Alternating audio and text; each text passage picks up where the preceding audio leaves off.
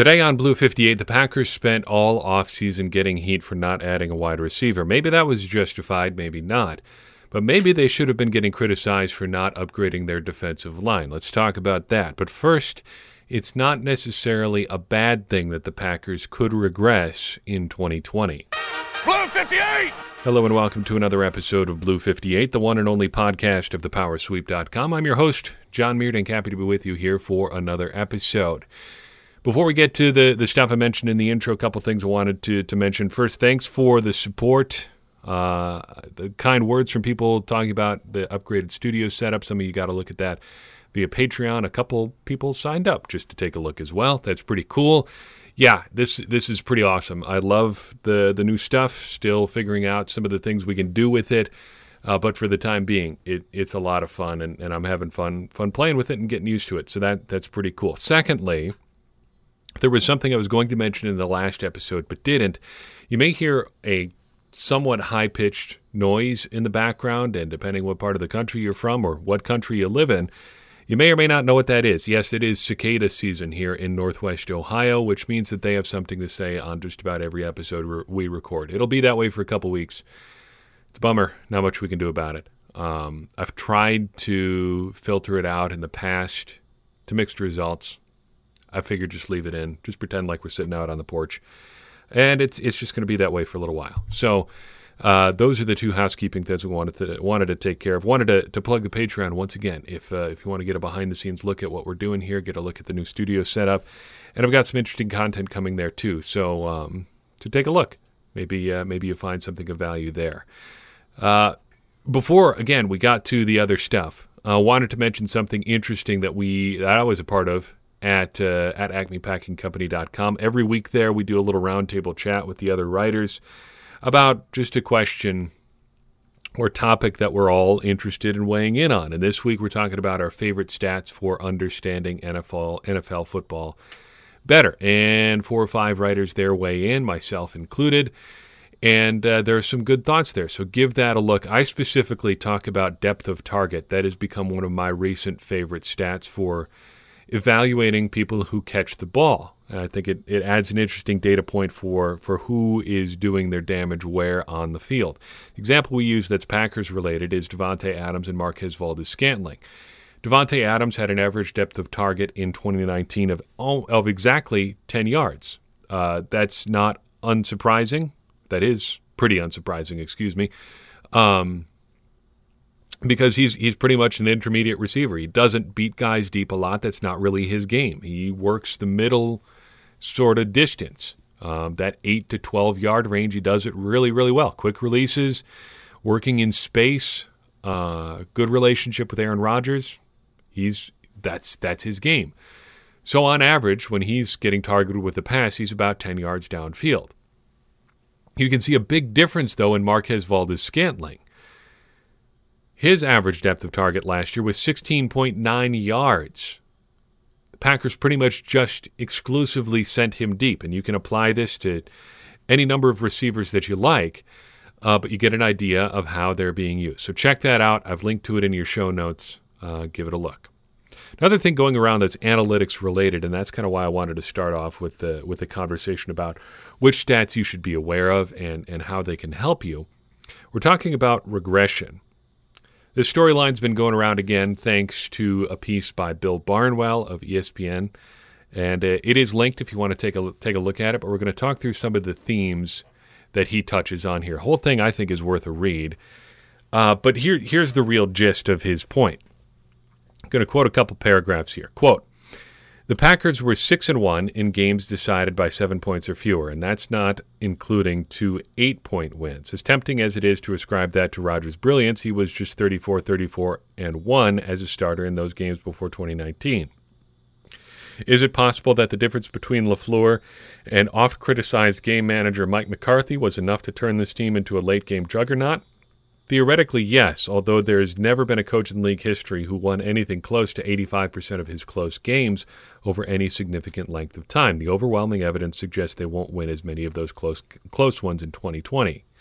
What will slow down the Packers? To start, they're not likely to be as healthy. While star wideout Davante Adams missed time, Rodgers started all 16 games.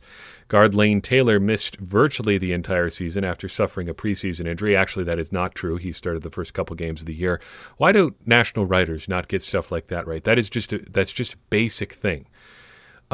Anyway, but their other 5 linemen made it through all 16 games without any missed time. Likewise, while linebacker Oren Burks went down with a torn pectoral muscle before the season, the 11 projected starters on defense missed a total of 4 games throughout the regular season. The preseason injuries count, of course, but Green Bay's depth really wasn't tested. End quote. So basically, he touches on a bunch of stuff that we've talked about before. And overall, this theme of regression for the Packers shouldn't surprise you. This is something we've been talking about for a while. The Packers probably overachieved last year, but going 13-3 is hard, and the Packers probably wouldn't go 13-3 again this year anyway, even if they were every bit as good as their record show. Secondly, though, we need to push back against the people who want to twist this as saying that the Packers weren't good in 2019. They were, because bad teams don't go 13-3. Did they overachieve? Probably, but they weren't bad. If you get into a conversation with somebody and they try to rebut you and say that they'll likely not go 13-3 again in 2020, you simply say, I'm not talking about 2020. Did they go 13-3 in 2019? The answer, of course, is yes. So let's talk about regression then. I think the implication in a lot of these pieces and a lot of the discussion around these pieces is that regression means playing true to who they really are. And there's an aspect of that suggests that maybe the Packers really weren't good in 2020 or 2019. I think it's better understood as playing true to their record, what their record should be, not who you are, what your record should be. Small but significant difference, I think. Your record is not always necessarily the best representation of who you are. I know I've defended in the past that saying you are who your record says you are, and it's true. That is true. The Packers' record says that they were 13-3 last year. And to the Bears and Lions fans crowing and saying you got beat in the playoffs because you weren't a good 13-3, in fact, you were the worst 13-3 team of all time, say, cry about it. Your team was at home. Your team's record said they were bad, and that was right. I still think it is possible that the Packers could regress, air quotes, to a worse-looking record in 2020, but still actually be better than they were in 2019. The Packers were inconsistent at times in 2019. They sometimes disappeared for long stretches on offense, and they didn't play as well as they could in a couple high-leverage situations. Thinking about, I don't know, just for a couple games off the top of my head, both games against the 49ers and one game against the Chargers. Seems like pretty common-sense examples there. But let's look at the 2010 Packers as a perfect example for how a team can not have a stellar record but still be pretty solid. They were everything that Barnwell criticizes about the 2019 Packers. Well, criticizes may not even be the right word, points out about the 2019 Packers, but in reverse. The 2019 Packers were real healthy. The 2010 Packers were not. The 2019 Packers had a pretty good record in close games. The 2010 Packers were 4-6 in games decided by 7 points or less. The 2019 Packers were not always terribly consistent, week to week, quarter to quarter, drive to drive. The 2010 Packers were very consistent. They didn't have a double-digit loss all season, but they beat up on teams that they were supposed to beat, and they beat them badly. Including the playoffs, they had 6 double-digit wins. So let's say the Packers regress record-wise, but end up looking more like the 2010 Packers. They're more consistent, maybe a little bit more unhealthy, but they get worse breaks in close games. Would you say that team was worse than 2019? I don't think so. But technically, record-wise, they did regress. I think what you're really looking for from the Packers in 2019 is really that consistency. You're hoping that they're more consistent drive to drive, game to game. You see the same things from them. You see the same level of execution week in and week out, because that'll show maturation as a team and Matt LaFleur's maturation as a coach. Continuing our position-by-position look at the 2020 Packers, We have now arrived at the defensive line. And I think a good way to look at the defensive line is to think about players as commodities. Now, don't read too much into that analogy. Always think of players as human beings, obviously. But think about their performance as commodities. I think you can sort all NFL players into 4 categories.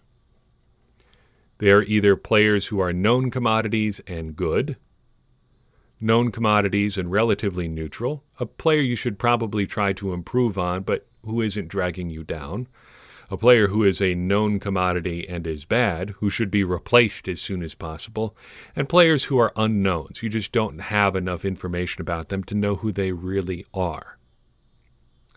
The Packers have 7 defensive linemen on their roster right now. So let's take a second and sort them into those categories. First, let's start with the guys who are known commodities and known to be good. I think the Packers have exactly one player who falls into this category, and that would be Kenny Clark. What good things can we say about Kenny Clark that haven't been said yet? He's young. He's clearly very talented. He may still be improving, and he can do a lot of different things for the Packers defense. He is very much a known commodity. And in the very near future, he is going to become a very well-compensated known commodity. One way or another, the Packers are going to end up paying Kenny Clark. I did briefly debate doing a segment of our defensive line episode here, talking about what if the Packers decided they didn't want to pay Kenny Clark, or what if it came down to Kenny Clark and David Bakhtiari. Which one would you really choose? If you had to choose just one between the two of them, who would you choose? And trying to make a case that you wouldn't choose Kenny Clark, but that just gets into talk radio nonsense. It's silly. The Packers aren't going to have to choose between the two of them. They're going to get them both. And Kenny Clark is going to be paid very, very well. As I look at the Packers roster right now, I think they have 2 known commodities on the defensive line who are pretty neutral. Guys who aren't dragging the team down, but the Packers should probably look to improve. First is Dean Lowry. I think even if you don't love his contract, you'd probably be pretty hard-pressed to say that he is actually bad. Yeah, he's maybe not as good as his contract says he should be. Maybe you should be getting a little bit more out of Dean Lowry to justify what they're paying for him. That's fair. That's legitimate. But I don't think he's also making the team actively worse. Could you improve over Dean Lowry? Probably. Could you do worse? Yeah, that's probably true too. Tyler Lancaster is the other one. And if you really wanted to argue and say that he is bad and should be replaced as soon as possible, I probably wouldn't argue with you all that much. I think there's a lot to like about Lancaster. He's got great athleticism with his size. He's fairly strong against the run. And I think he can fill a useful role. He just doesn't get to do that role a whole lot on the Packers because of how they do their 2 defensive lineman looks, basically as often as not. But that's an entirely different discussion. That is a shortcoming that is not really Tyler Lancaster's problem. If you have a particular set of skills and you were getting put in a situation where those skills are not really being maximized or even used well, it's not really your fault if things don't play out all that well. For instance, I might be a pretty good podcaster. I know what to do with a microphone if you put it in front of me, but if you ask me to sing in your band, things will probably not work out all that well for you. Is that my problem? Not really. It's your problem for asking me to sing in your band. Please don't ask me to sing in your band. I won't do it. It'll be better for both of us if I don't. That's Tyler Lancaster. Tyler Lancaster is me singing in a band. There is at least one known bad commodity on the Packers roster right now at defensive line, and I think that's Montravius Adams. Given everything he's shown in his Packers career so far, I don't know how you argue anything other than that Montravius Adams is making the Packers defense actively worse whenever he's on the field. He should be replaced as soon as possible, and I'm tired of the happy talk from the coaches. Yes, he has great athletic gifts. Yes, he can take over and do some great things at times, but he doesn't do it consistently enough, and he makes so many just basic errors that he's a liability when he's on the field. He should be replaced as soon as possible, and if the Packers released him tomorrow, I wouldn't shed a single tear for the state of their roster overall. That leaves us with three unknown commodities: Trayvon Hester, Kingsley Keke, and Willington Prevalon. Let's start with Hester. Hester's been around a while. He's had stops with a couple NFL teams, and the most notable thing he's done in his NFL career so far is partially block the double doink missed field goal that gave the Philadelphia Eagles a playoff win over the Chicago Bears. That's about it. There is some to like about him, but really he's just a big body, and we don't really know how he's going to fit in the Packers system. And I've classify him as an unknown because it's hard to say what he could do in the Packers system given how often they run those two defensive lineman looks. He does have some fairly decent size again, but as we've seen with Tyler Lancaster, that's not necessarily a promise of good performance in the Packers defense. There's a lot of things that are out of your control as far as that goes. Kingsley Keke is kind of the opposite. We know what the Packers think they can do with him. They think they can line him up all over the defensive line and he'll be able to succeed because he's a pretty good athlete. He too has some decent size. And again, he has that ability to line up just about everywhere. He did it in college, and he's done it for the Packers. The problem is he hasn't gotten a chance to do it a whole lot. And I was kind of confused by that in 2019. I thought he would get more opportunities than he did. But defensive linemen, like a lot of positions that rely on size in the NFL, do require a little bit of seasoning. It takes young defensive linemen a while to get comfortable playing at the NFL level. Kenny Clark is kind of the exception, and even he did not really light things up as a rookie all that much. Finally, that brings us to Willington Prevalon. Again, the most unknown of unknown commodities. Big enough to be an NFL football player. That's really all we know about him beyond that. Had some good things said about him in college. Again, good enough to be on an NFL roster right now and survive a couple releases along the defensive line already. But it seems like there may be a long road ahead if he's looking to make the active roster. Looking at the Packers' defensive line group this way tells me a couple of things. First, I think it's clear, just looking at the guys that the Packers have here, that they're going to continue to play a lot of their two down lineman looks. You can't go with much more than that very often with only this many bodies to choose from, and it's going to be fewer than 7 on the 53-man roster. So as a result, we're going to see a lot of 3 edge rusher groups on the field for the Packers. 2 defensive linemen, 3 edge rushers, maybe a hybrid linebacker, and then 5 defensive backs. I think that adds up to 11. That's what you're going to have, with one of those 3 edge rushers functioning as a defensive lineman. But that leads me to my second point here, my second observation about the Packers' defensive linemen, and I guess more as a whole, their front 7. I think this is a group, including those edge rushers, that is very vulnerable to injury. Look how few players you'd have to remove before your 2 defensive linemen, 3 edge rusher group looks really weak. What if, for instance, Kenny Clark goes down?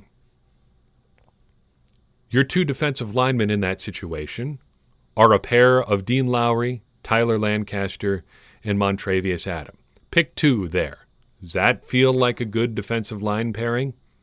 Kenny Clark is going to be asked to carry a lot of the load here. And if he can't, if he gets hurt, if there's any slippage in his performance at all, the Packers are in real trouble up front. Or what if Za'Darius Smith goes down? Can you really run 2 defensive linemen and 3 edges if one of your 3 edge guys isn't the same size as Za'Darius Smith? Preston Smith is almost as big, but not quite. And his body type is significantly different than Za'Darius Smith's. Rashawn Gary is close, but can he handle Smith's workload as a second-year guy? There's a reason he didn't get a ton of snaps last year. I'll circle back to close out to something that I said in the open. The headline story from the offseason was that the Packers didn't upgrade their wide receiver group really at all. Now with Devin Funchess sitting out the season, they functionally didn't add anything, any proven talent to their wide receiver group. But maybe the headline should have been that they didn't even really try to upgrade their defensive line. Clearly, Mike Pettine was okay with the way the team performed down the stretch, because it doesn't seem like there's any plans to play more than 2 defensive linemen super regularly. I think that's concerning, because as I said around draft time, defensive line is one of those positions that should be a priority backfill basically all the time. You should always be injecting bodies into that position because you need a lot of them, and you need a lot of good ones to succeed. Look at how the San Francisco 49ers built their defense so quickly. What did they do? They started with their defensive line. They really got a bunch of butt kickers up front, and it's kind of taken care of the rest of their defense.